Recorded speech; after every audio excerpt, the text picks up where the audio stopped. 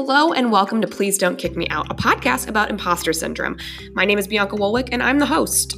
I interview my friends and people that inspire me to figure out if they have the key to life and they feel successful or feel like they don't fit in like I do. Anyway, thank you for listening and I hope you enjoy the episode.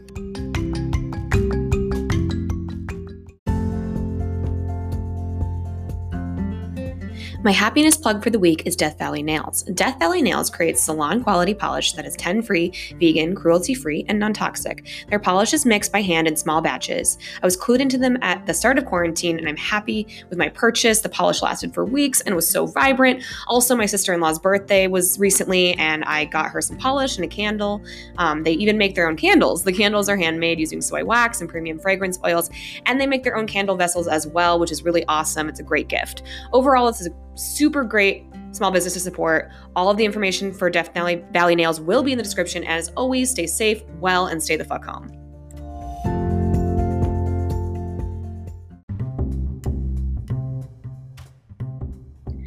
My guest today is transgender warrior Carolina Bercian. And when I started this podcast, my whole goal was to tell stories and have voices be heard. And so I'm very excited for her to share her story for the first time with my listeners. So I'm really excited to share it with you. So let's just hop into it. Hey, how's it going? Good. How are you? I'm doing well, as well as we can, given the situation right now. Oh, absolutely. One day at a time. That seems to be the motto these days. That's all we can do. Absolutely. Well, to my guests listening, you are listening to Please Don't Kick Me Out, a podcast about imposter syndrome. And today I have a lovely guest coming to me from Wisconsin, Carolina Bercian. Would you like to give the 30-foot kind of overview elevator pitch about you and who you are? Sure, absolutely. Well, like Bianca mentioned, my name is Carolina. I am a 48-year-old transgender woman. And I guess what kind of makes me unique in this grand scheme of things is that I only figured this out about a year ago at the age of 47. So I am definitely on the older side of things, and it has been a very interesting past year in my life as I've gotten to the point that I am now and kind of seeing where life takes me from here. Yeah, and I think that's really incredible. When starting this podcast, what I really wanted to do was tell all stories. And I've always kind of wondered how it's felt to be questioning your gender and then feeling like you don't fit in that kind of role. So I'm really looking forward to our conversation. But you and I posted we both have the Peloton bike, and this is how we met. We don't know each other in person, but we are internet friends now, which is awesome. Exactly. And so Carolina commented on a post I'd posted in the LGBTQ ally group for Peloton. I just was really excited and, really looking forward to this conversation. Yeah, and I was thrilled to see that and very glad to connect with you. It sounds like we also have, we have a fair amount in common outside of Peloton, which is fantastic. And it's kind of funny. One of my side gigs, as it were, is a volunteer host on a radio station here in Madison, Wisconsin, once a month. And my friends are telling me, oh, you should tell your story. You should tell your story. But there I'm the host and I don't want to bore people. So I'm thrilled to be able to kind of tell my story to the public for the first time here with you. Absolutely. I'm really excited about it. And for me, I had this lofty goal of always wanting to be a podcast guest. I've been listening to podcasts for years, always wanted to be a podcast guest, never, never the bride, always the bride, bridesmaid, so to speak. And so when I got laid off from my job as a marketing director, due to COVID and whatnot, I was like, okay, now's the time. I'm just going to start talking. And if people like it, then great. And if not, then it's just going to be on my portfolio, I suppose. So, yeah, absolutely. So it's absolutely.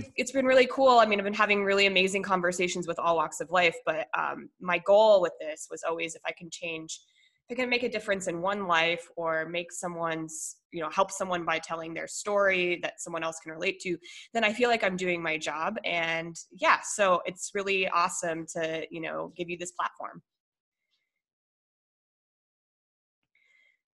All right, so I guess we'll get into it. So imposter syndrome, That's pretty much, very common among humans from what I'm understanding. But I guess my question to you would be, do you feel like you fit in? Do you suffer from imposter syndrome? In what ways? And what does imposter syndrome mean to you?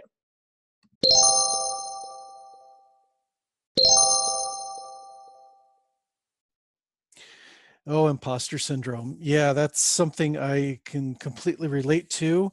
And it's something that I have been able to relate to for as long as I can remember. Growing up as a cis male, I never felt like I fit in. I never necessarily felt like a girl or a woman either, even as I was growing up, but I just never felt like I fit in as a boy. I have horrible hand-eye coordination. Um, I didn't play sports very well. Um, it was just a lot of clumsiness on my part. I did well in school, and that's kind of where I felt that I fit in the best. But outside of that, I've always had a difficult time interacting with people and socializing and things like that. And I struggle. I struggle every day, even now, with fitting in and trying to figure out what is quote normal and what's not. Once I got into college, I started to struggle with depression. I went through a period of time questioning everything about myself, and actually that was a period of time that lasted a really long time. And I went through two marriages. Um, I questioned my sexuality. I just kind of did all sorts of things, just trying to figure out what the heck was wrong with me. And it was just within the past year, a little bit over a year ago, right now, that pieces finally started to come together.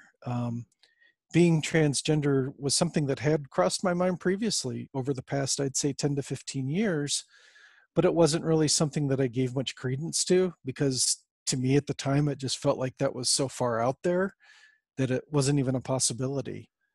But as I read into it some more and just kind of sat with the idea, I realized that that's who I was. And as I accepted that, I started to feel more comfortable in my skin than I ever had. That's not to say that I don't suffer or I don't deal with imposter syndrome now, because I do.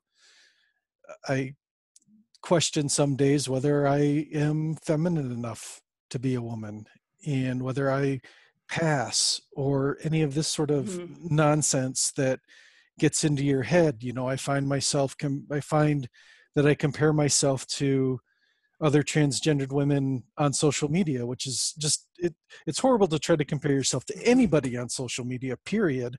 But I just find it very difficult to look at some of this stuff and be like, oh my God, I am never going to get to that point. I'm never going to look like that. What? They've been on hormones for 1 month. How come I didn't look like that after 1 month? Well, Photoshop and filtering goes a long way, for one. And, two, everybody is different.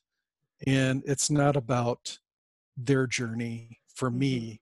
It's about my journey for myself. What applies to me doesn't apply to the next person, just like their journey doesn't apply to me. But I have to remind myself of that constantly, so I don't lose sight of where I am. Um, so yeah, I definitely deal with imposter syndrome all the time. Well, that's a pretty incredible journey. And I think the positives that I take away from that is that you're finding yourself, which, at 47, if you're, RuPaul says, if you don't love yourself, how the hell is anyone else going to love you, basically. Right. And Exactly. Yeah. so I think that for anyone listening that's struggling with their identity, or struggling with these feelings of deep seated feelings of just not fitting in and questioning things, whether or not the journey is through gender or through their sexuality or in their career, I think that people can take a lot from your story, in the sense of, it's incredible to even hear that even at 47 and in the transgender community, there's still this comparison, right? Like of, oh, well, I feel like I look masculine and stuff. But then again, as women, we do this all the time. Like, Yes. welcome. It's not fun, honey. Yes. No. It's like, it's funny because, my husband is a straight male, and he, he feels imposter syndrome in the military, but then I talk to other cisgendered straight men and they don't feel this way at all. And I'm like, maybe they're just lying to me, because shouldn't we all kind of have this feeling of like, am I doing it right? Am I fitting in? Where am I going from here? But I think that your journey to finding yourself is something really powerful, and I'm excited for you. And I mean, I'm excited to watch your journey. That's really cool to me. Well, thank you. I really appreciate that. And it's been an interesting time so far, and I do feel more at peace with myself overall. Mm-hmm. I still struggle with depression. That's not going to go anywhere, but it has, I don't know, I feel like I have a better understanding of things. I have a better understanding of myself than I ever have before. Um, I mean, we are all works in progress, and I'm going to be a work in progress until the day I die.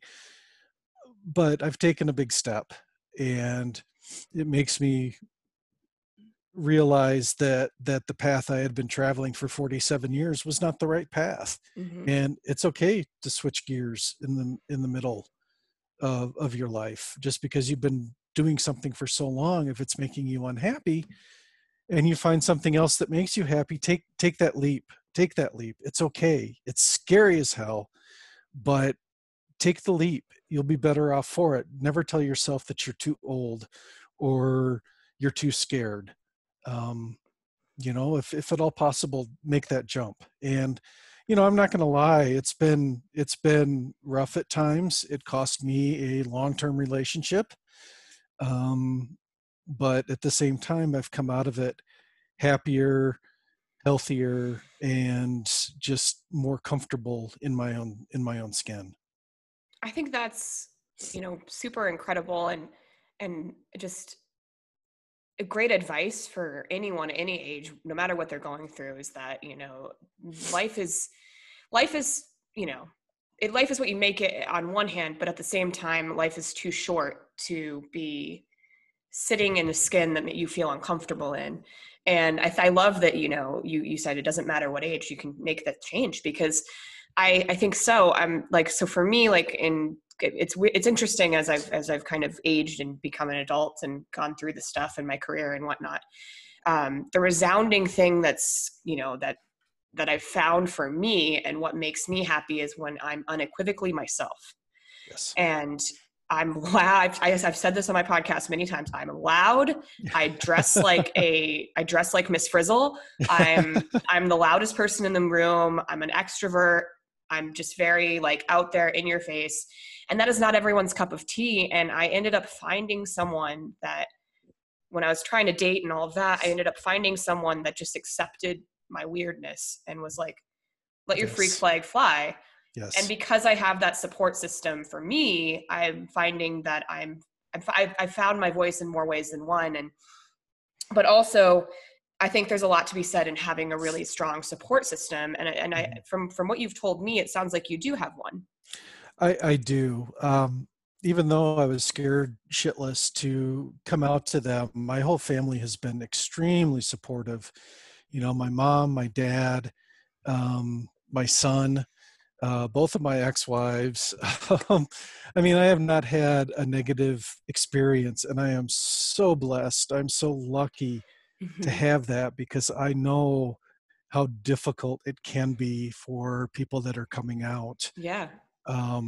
You hear horror stories, and I was raised in a very,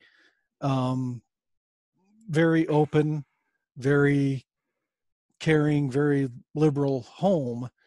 And even though I had a feeling I knew how things would go, it's still scary until you're there. And then my poor son and my poor dad, they found out about it through social media.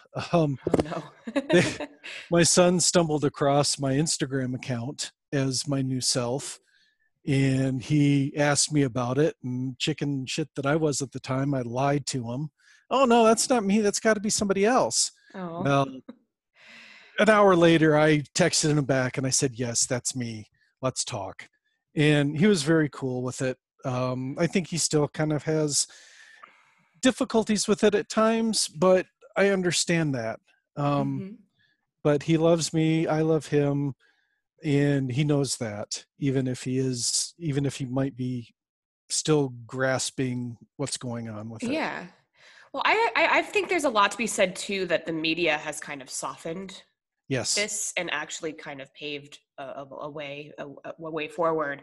And then I've been having conversations with some of my friends who are parents, and I've said, gosh, the kids of tomorrow are going to be so woke in so many ways, in the sense of they're going to be empathetic and caring and politically, smart, and just because they're being raised with kindness. Now, when I was a kid, I was told I was special.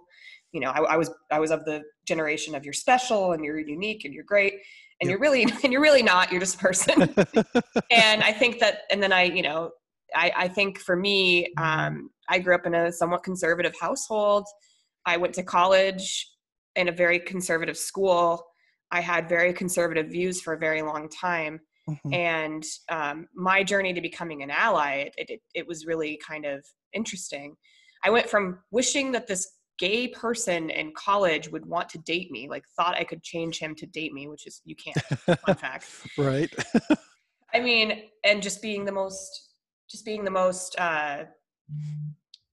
sorry, there's like a person at my door, my dog might bark. Oh. But there's being the most insecure with like not knowing how to be an ally, to now I'm sitting on a board of directors that helps LGBT youth. And I'm, you know, I'm at every pride event there can be. And I'm, rainbows and butterflies and all of that.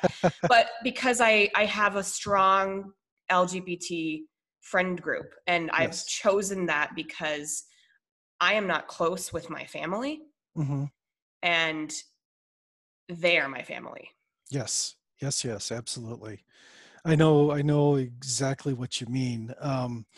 To back up a little bit, I came of age kind of during the early days of the AIDS crisis, Mm-hmm. growing up in the 80s, and to be gay or to be lesbian was, I hate using these words, but it was horrific, as it were.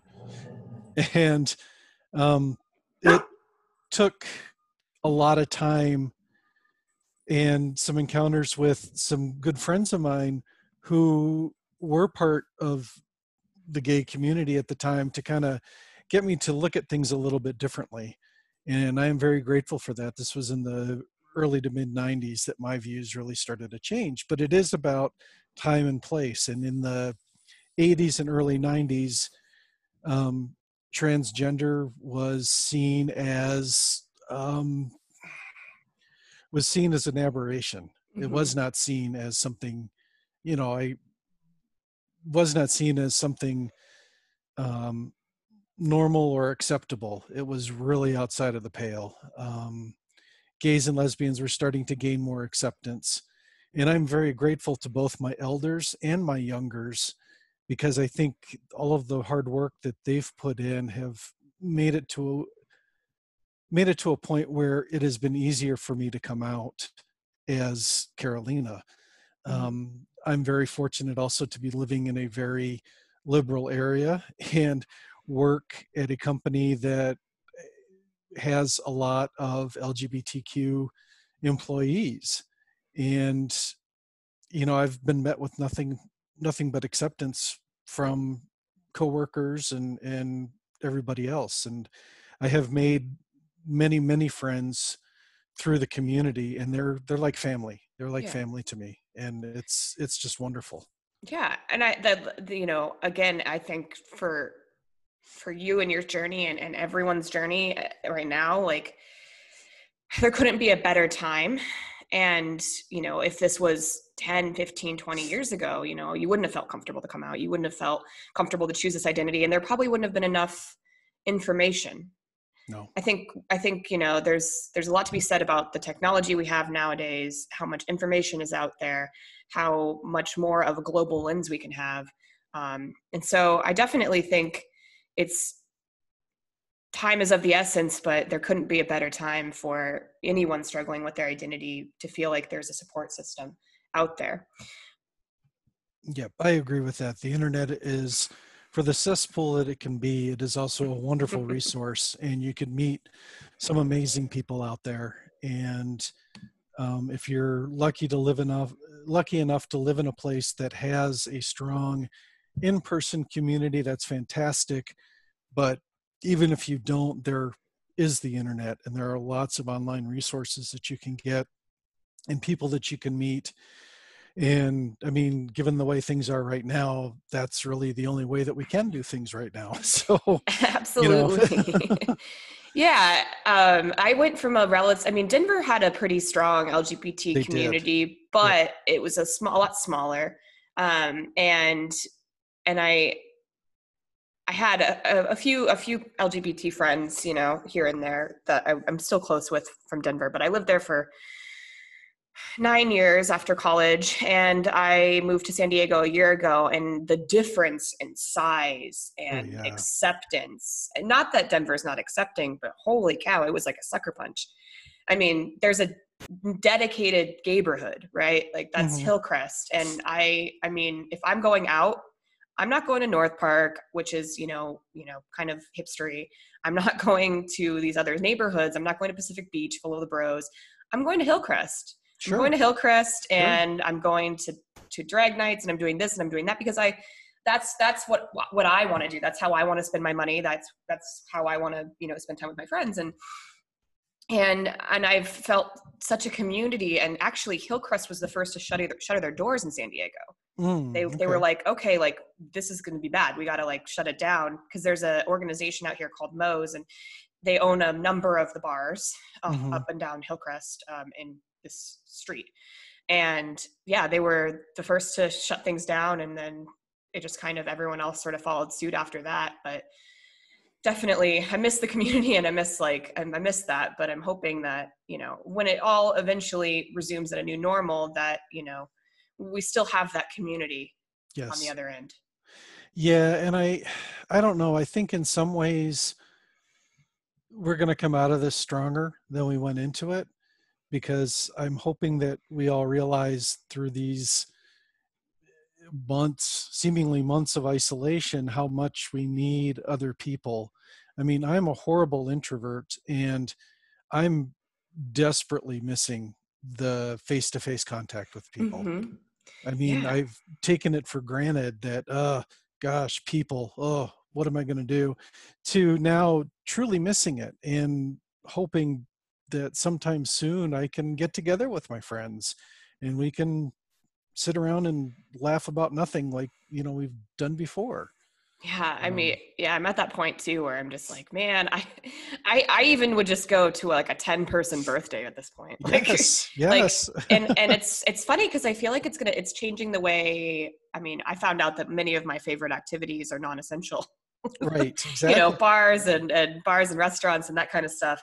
But I'm also finding too that it makes me appreciate being home so much more. And I'm a person that, like, I'm such a social butterfly that I'm out every night on the weekend and always have plans, and they're stacked. And I'm because, I'm an extrovert, right? So I'm Yes, always making plans.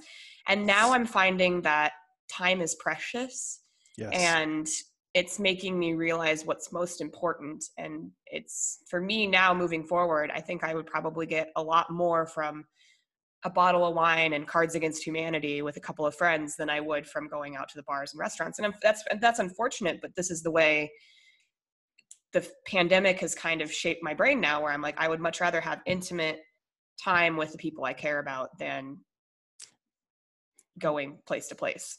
right, absolutely, absolutely. I can see that. I mean, if there's one thing we're discovering during all of this is that, like you said, time is precious, life is precious, our connections with other people are even more precious. And when you get them yanked away from you like this, it makes you realize how much you miss them and how much you need them. Yeah. And yeah, that's been tough. That's been real tough. Yeah, it definitely has been. And going back kind of towards the conversation of imposter syndrome, I Yes. guess, especially in this pandemic, like it's tough to find the joy. It's tough to feel successful. But currently, do you feel successful? And what does success look like to you at the moment? Getting up in the morning is success, I guess. No, I not quite that would agree bad, with but you. I mean, I'm lucky enough to have my job and to be able to work from home. So, I do get up every day. That's a level of success right now. Outside of that, getting on the Peloton 4 or 5 times a week is success to me. Um, Beyond that, I don't know. I've never felt really successful in my life. There are chapters that I have felt success in. Watching my son grow up from, a baby to he turns 21 in a few weeks, and unfortunately for him, the bars are going to be closed. But Oh, he's gonna have to Zoom bar it. yeah, but that's been a huge success. I'm very proud of the the way that he's grown up, and his my ex-wife, his mom, deserves so much credit for that. But that's a success to see him become a smart and driven young man. um, I've been able to be in the same field, the same job field for 20 years, so that's a level of success. I'm more happy now than I was before, so that's a level of success too. I think for me, though, the underlying success isn't defined by my job or how much money I make. It's whether or not I feel any sort of happiness Mhm. and any sort of comfort. Um, I think that's success to me. And right now, for the most part, all things considered, I am pretty happy. Um, there are things that could be better, no doubt about that. But all in all, I guess by that measure of success, I am successful. I like that answer, and I think that's hopeful to me, and I'm finding that, you know, that you can't really measure yourself in like, oh, well, I have the dream job or I've got, the monetary things. I think Hmm. that for me, I'm measuring my success currently with, okay, well, my friends are checking in on me every day, and my husband is out to sea, but he sent me flowers. That was nice of him. That, Like yeah. things that I would have probably never thought twice about until now, that I'm like, oh, like I have, a really strong support network, and I'm very proud of kind of I think for me, I measure my success in how good of a person I am. Hmm. And I don't want to sound, like a martyr or anything like that, but I truly try to do well and do good by people. And I'm a networker, and I'm always trying to throw business people's way to make sure that like my friends are taken care of. Um, and I found that that's when I feel the most successful, is when I'm helping others and being a good person, and then, you know, helping others achieve what they need to achieve.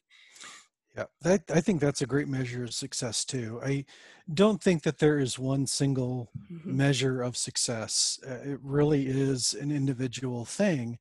And I think that sometimes we get caught up in this whole idea that to be successful, you have to get to a certain point in your career and you have to make X amount of money and um, have this many kids and all this other stuff that I think that more than anything, it just adds a lot of undue pressure and burden on you to Mm-hmm. chase that level of success.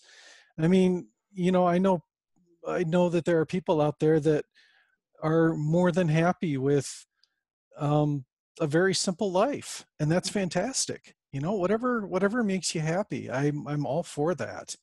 And it was I've gone through phases where it felt like I was so far behind in my career and I needed to make more money and all of this other stuff. And it just gets to a point where you realize none of that matters. None of that matters. What's it doing to you? What's the cost? Um, I mean, if that's your definition of happiness, that's great. But I also encourage people to take a look at what else defines success. Yeah, absolutely. I think that's valid, and it makes total sense because we all measure it differently, and you know I know people that were perfectly content staying in my hometown, and I just was not. That was not for me. And but then I've got friends that have traveled the world, and that's how they're that's how they found happiness. So you're right, it is a true measure of whatever you want to make it. It's up to your interpretation, but I think that you make a good point that success and the societal pressure of success is not how we should be living our lives. Hmm. Got to Yeah, live with purpose. yeah, you certainly do, and I think that's another reason that I've been kind of grateful for this forced shutdown, forced slowdown of life in general. It has given me time to kind of reassess things and take a closer look at what I want out of life. Um, there's nothing like being forced to slow down. I've always said I want to slow down. I want to slow down. Well, now I've slowed down because I've had no other choice. Um, and it's been great from that aspect because it's kind of helped put into focus some of the things that are important to me that I didn't either hadn't paid enough attention to or didn't realize that they were that important to me until they're staring me in my face. Yeah, I've had a lot of that too. It's been interesting, kind of how I've racked and stacked my priorities because I've had to. Yeah, yeah. So I think, there's so much more we could be saying about imposter syndrome and success and all of that. But I think we've definitely touched on it. And let's move on to kind of the things that make you you. Sure. So, what are one or a few things that you're fanatical about and why? So, my example is that I am currently obsessed with 90 Day Fiance's Big Ed. I don't know why. I have been in his live stream 3 times now. I have a friend that his friend really wants to be on Big Ed's live stream. His mom has a stage 4 terminal cancer, and I have beat her out every single time, and I've gotten on it. And I don't know what it is. Like last night, I opened a bottle of Malbec, and that was what got him to choose me. I couldn't tell you. He lives in San Diego. He's a really nice guy. Hmm. He's got a little fame, but he just launched a platform for anti-bullying, which I think is really Oh, that's commendable cool. because people are so mean to him. And I mean, Yeah. okay, like put yourself in his shoes, right? Okay, so you're in your 50s, you're dating for the first time after a long time, you get duped in a long distance relationship, you go there, it's a third world country, you're not used to it. She's basically calling you ugly and Tagalog Uh, and grossed out by you, and then and it's not working, and he was trying desperately to make it work. So what came on camera, thankfully he can laugh at himself, but also I just don't get the hate. yeah, I don't know. I have a love-hate relationship with reality shows. Um, I mean, because so little of what you see is actually real. Right. So much of it's manipulated. Um, but yeah, there are people behind these stories, Mm-hmm. and they're kind of used in a way that the producers want you to see them, and it doesn't always tell the whole story. So, I haven't watched 90 Day Fiance. Maybe I should check it out. It's pretty trashy. I will say on your point though, before we launch into, the lovely things that you've mentioned on your sheet, I did production assistance for Kitchen Nightmares for one episode. Oh, okay. So I've seen it in action, Yeah. and I've seen what I knew to be true and what came on the screen. Uh-huh. And it was just like totally shocking to me because you were there and you were helping, and you're like, wow, this is like not what I lived through. So it's Yeah. interesting. Yeah. Yeah. It's all about the ratings, I'm sure. Mhm. But okay, so what am I into? Hockey. I am big into hockey. I actually play in a league here in Madison. It's the Madison Gay Hockey Association, and it is the world's largest gay hockey association. We Oh, had close to really? 200 members this year and Wow. 14 teams Wow. broken up into two divisions. There was a beginner division with 8 teams and then an intermediate division with 6 teams. And I got turned on to it by a coworker who had been in the league for a few years. She's like, "You got to try this out. You got to try this out." She's known for really spreading the word about it at our workplace. And I'm like, "Okay, fine. I'll check it out and see." I mean, I had not been on skates in probably 35 years. And even when I was on skates, I was not coordinated at all. Um, so I really questioned what I was even thinking about doing, but I was told and assured time and time again, very beginner friendly. It doesn't matter if you don't know how to skate. We're going to teach you, you're going to learn. And part of me is like, yeah, okay, maybe. And then the other part's like, there's just no way. There is no way. Mm-hmm. Well, sure enough, the first roughly 6 weeks of the season, which was from like September through mid-October, it was all about learning how to skate, learning how to handle your hockey stick and the puck, how to pass, how to move around. I mean, all of this stuff. And, by the time games started, I could at least skate, not well, but I could skate. But as the season went on, I could not believe how much better I got. And it was such a blast. But more important than the playing hockey was the friendships that I made. I mean, here you have 200 people that identify as LGBTQ. There are some allies thrown in as well. It is inclusive in that way, but if you're an ally, you have to be vetted a little bit to make sure that you understand what the league is about and what is and is not tolerated. Mm-hmm. But coming out as trans and coming out as queer months before, I had no community whatsoever. And the minute I walked in, all of a sudden I had a community of about 200 people.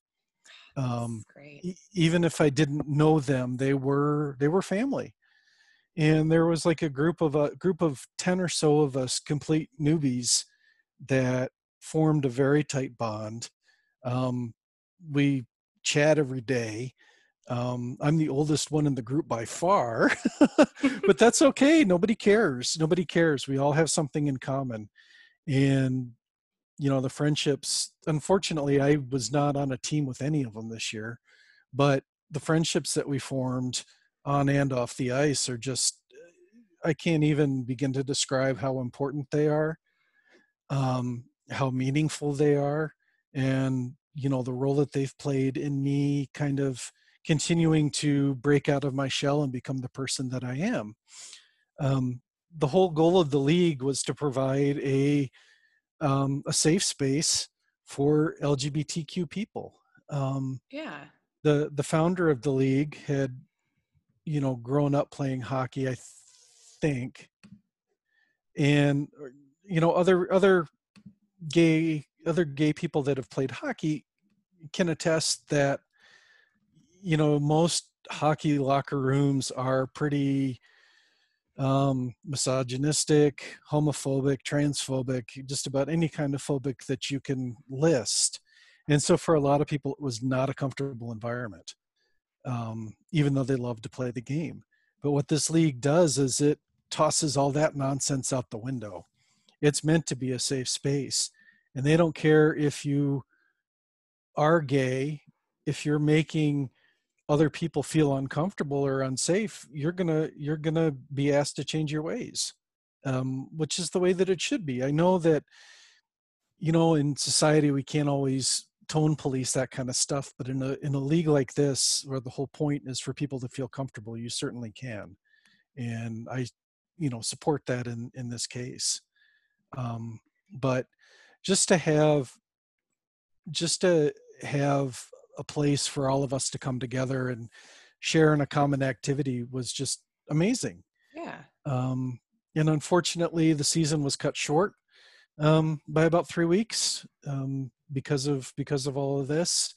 Um, and we were bringing a we were going to have a Team Trans Friendship Series in Madison. It would have been a couple of weeks ago. Basically, their kind of backstory on this: back in November out in Boston, a group of trans hockey players got together, and for the first time that it is known, at least in the United States, a sports team was made up of all of transgender individuals. Wow. It was a big deal. It was actually in the New York Times, um, and so we were going to have that here in Madison. And we've joked, because of the size of our league, we could field at least one team trans just from Madison hockey players alone. But we were going to break it up into 3 different levels of skill, so everybody would have plenty of chance to play. But again, that was the casualty of all of this as well. So we're hopeful that it will still happen, but at this point we don't know. But bottom Yeah. line is this has been life changing for me. Yeah. So I love that. And to my listeners listening, and Carolina will, she echoed that. If you have a sports, even if you don't like sports, join your gay association sports league, whatever it Yes. might be, whether it's dodgeball, kickball, softball, because I have a friend in Denver that he was, one of my exclusive gay male friends, one of my dear friends, and he felt so alone. And then he was like, well, my friends told me to join this kickball league, so he did it. He now, like, he met his partner through it. He's got a whole group of friends. They're going on trips together. I mean, before this whole situation, Yep. but I mean, the world of difference that is made in his life, and it gave him community when he felt quite alone. That, to me, I will always champion it. I say, if you've got the opportunity to join something where you are understood and there's no judgment, go for it. So I love that, and I definitely, want to support in whatever way I can. And I'm hopeful that when this all blows over, that the league can start back up and you can do Yep. those trans teams, because that sounds pretty freaking incredible. Yeah, I'm sorry I missed out on the first opportunity. I was really excited to be a part of it this time around. Um, it will happen again. It's just a question of when. But yes, I, I cannot speak highly enough of um, the experience that I had. And are there disagreements and conflicts? Of course there are. Hmm. When you have that many people together, it's not all going to be rainbows and unicorns. It's just not. You're going to have Yeah. some personality clashes, and that's life. But at the same time, you will find people there that you are instantly bound to in one way or another. And like I said, it's family. These other people, they're my family now. And we have, like I said, we chat daily. um there was a while there when we were all watching the Tiger King and going back and forth on how crazy that show was. And then the next day, somebody can bring something that's troubling them in their life, and we're all there to offer support. And like I said, being an introvert, I don't know that I would have found anything like that elsewhere. Yeah. Um, hockey brings you, the hockey is the reason that you're all together in the same place, but there's so much more to it than that. And Right. if you are a member of the LGBTQ community, I'm in agreement with Bianca. Do it. Find a sports league. And it is one of the best things that I've ever done. Yeah, I love that so much. And in talking, it kind of reminds me of Peloton a little bit, in the sense that you buy this bike, and for the sole purpose of, because I mean, I bought the bike not knowing that it was going to unlock so much. I mean, I've met so many people through it.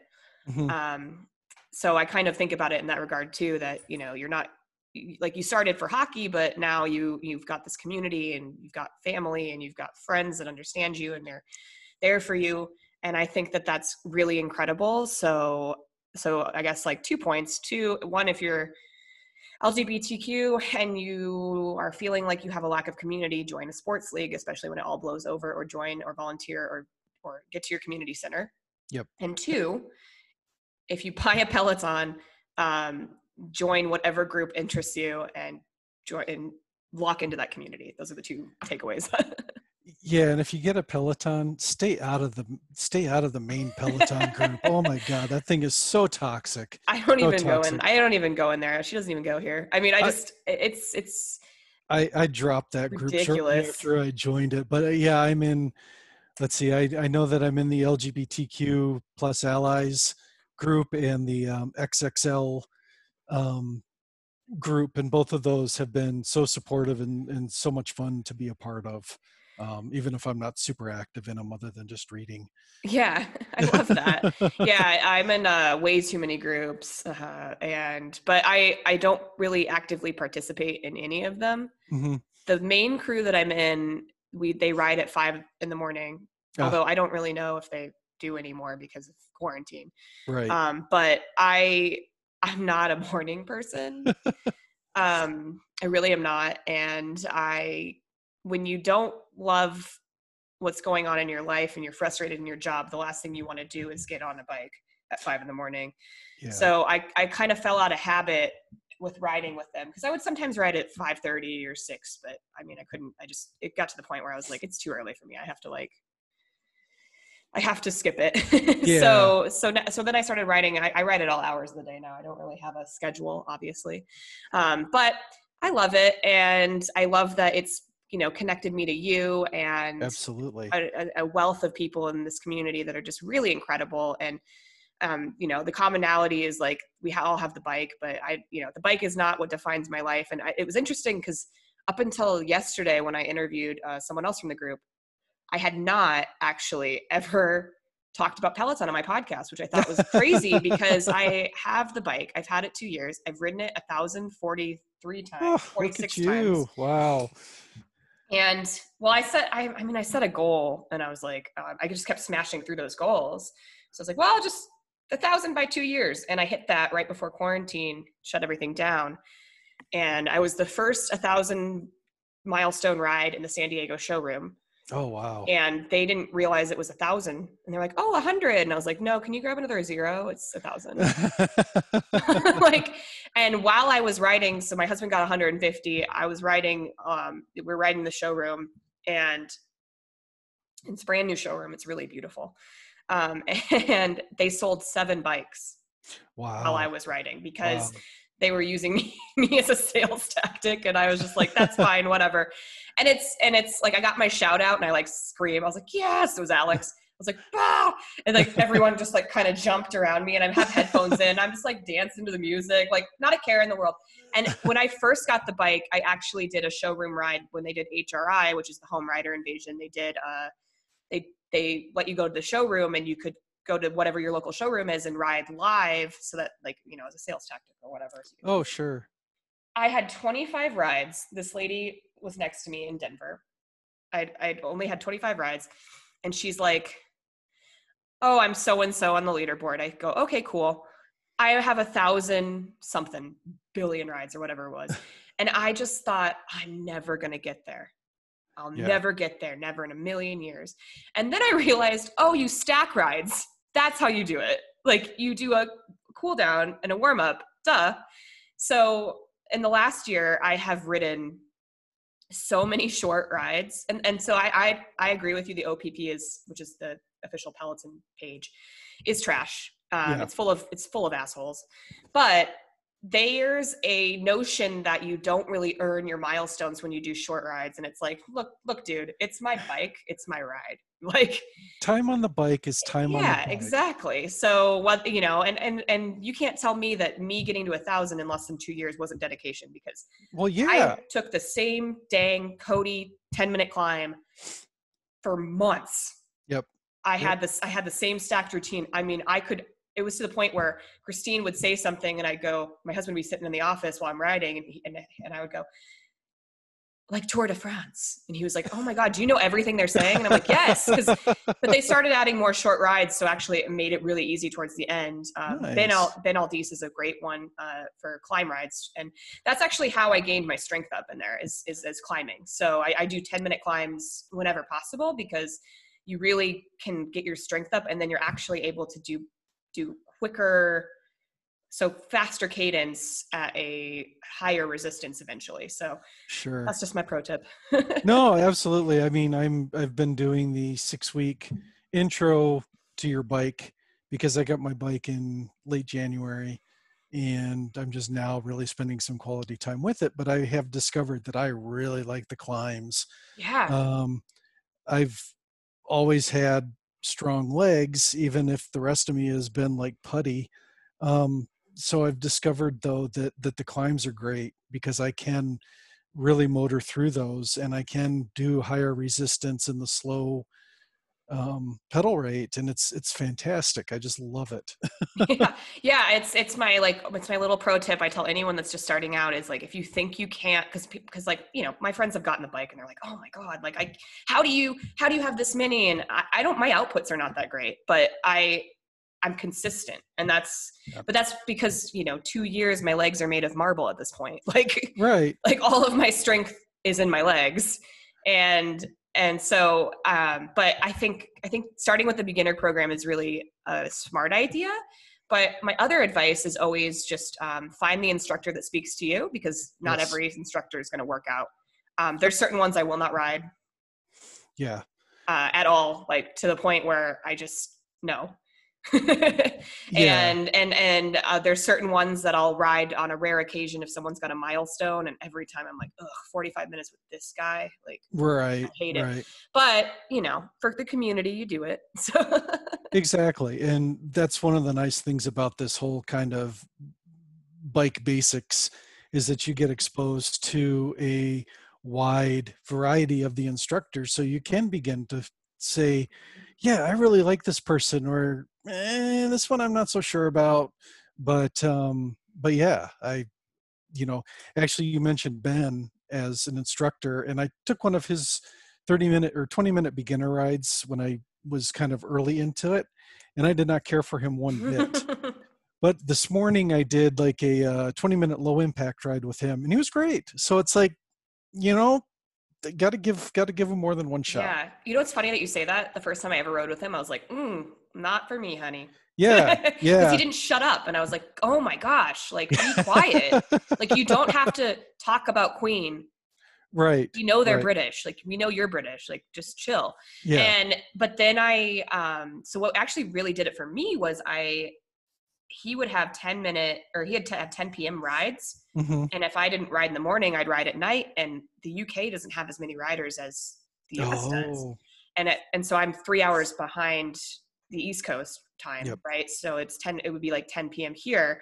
And I would smoke all the people on the leaderboard. And I was like, oh, this is fun. So now I like Ben. But there was a time where he was on my no list. Yeah, yeah, yeah. It's been fun, and I'm looking forward to getting more into it. So I'm reading ahead, and Yes. I just chuckled because I read your unpopular opinion, Oh. and I'm excited to talk about it. Okay, so what is one or a few unpopular opinions you have, and why? Okay, and I'm probably going to take a lot of heat for this, but bring it on. I think Friends is garbage. The TV show Friends is lousy and overrated and not funny at all. I don't agree nor disagree. I think there's a level of my childhood so Friends is what, 25 years old now? Oh God, is it Um, really? Yeah, I guess yeah. so. And I went to a pop-up in New York City when I was there for Peloton. My friend and I got tickets I don't know how. We got tickets. I got up at 4 a.m. to get these tickets so we could go to this pop-up. And it was just like exactly what you'd expect. All Hmm. it was Instagram opportunities. So you just like took photos with like in the pivot area with the staircase and Oh the yeah. door and that. And I mean, it was fun, but what was annoying the crap out of me was people would go, okay, well now I want it on my phone. And I'm like, there's AirDrop. Like there's a thing called AirDrop. Like there's a thing called Google Drive. Like you Yes. can text each other the photos. So you'd be waiting in line to sit in the recliner, and then you'd be waiting in line to sit at the couch. And so it's just like, so that's my most recent foyer into Friends. Oh But when it's on TBS, I throw it on in the background because I'm by myself. But yeah, I don't, yeah. I agree. I think like for me, for me, it's nostalgia and it's childhood. But if you Mhm. remove the laugh track, I feel like it'd probably be really bad. Yeah, and I don't know, and it's not a commentary necessarily on the actors because, I think Matt LeBlanc is funny. Jennifer Aniston has gone on to do some fantastic things.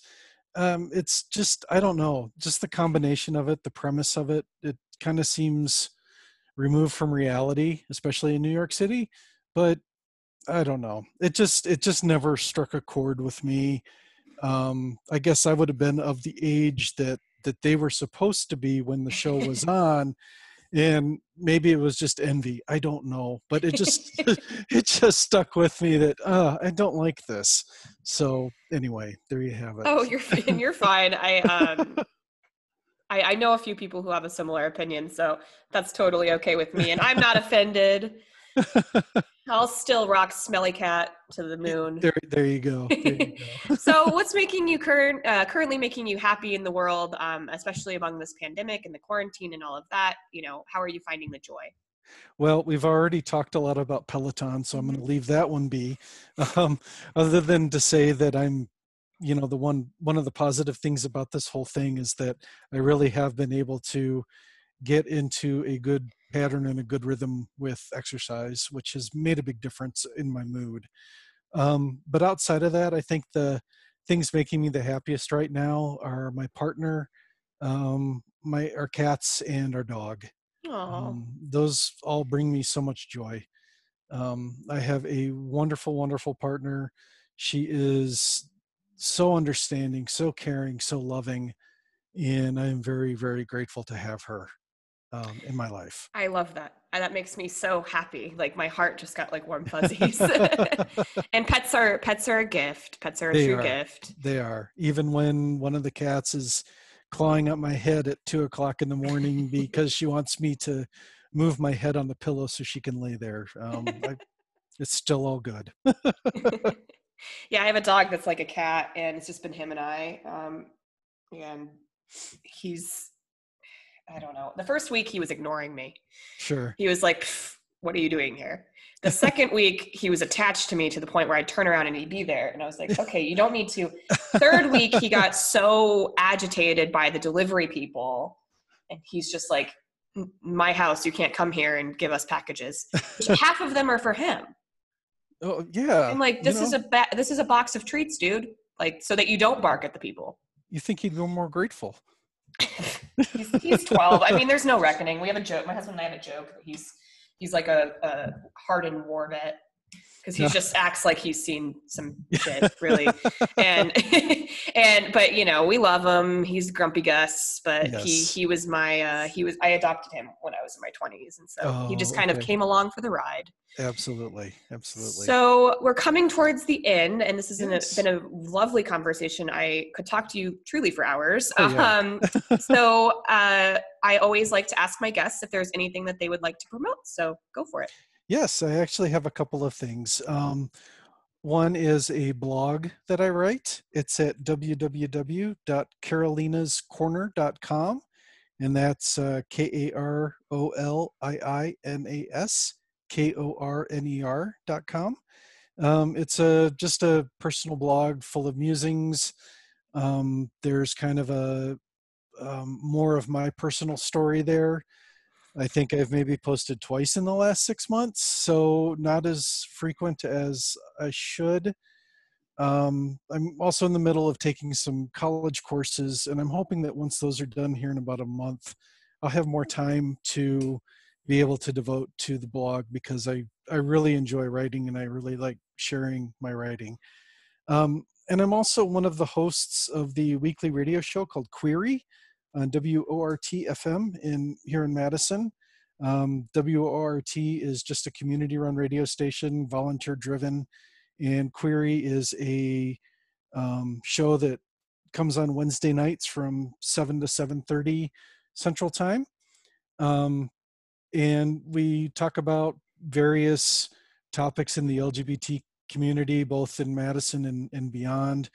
Some of the shows that I've hosted have dealt with the Madison Gay Hockey Association, the Team Trans series that's on hold, as well as a couple of other things. I've only been doing that for a couple of months.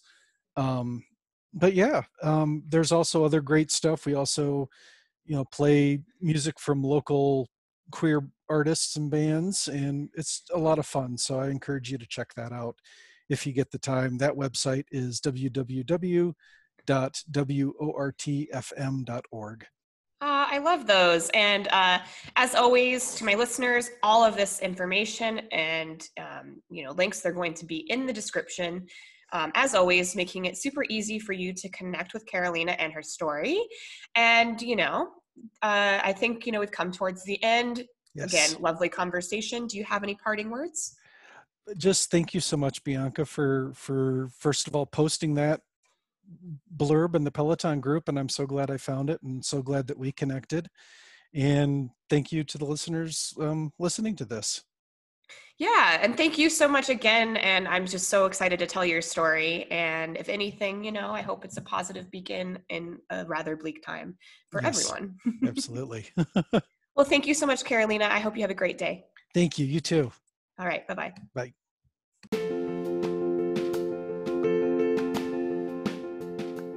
Thank you for listening to Please Don't Kick Me Out, a podcast about imposter syndrome. If you like what you hear, please subscribe wherever you get your pods and give us a little rating. And if you're interested in becoming a guest, please reach out to me by using one of the links to the podcast social media in the description. Thanks, everyone, and have a great day.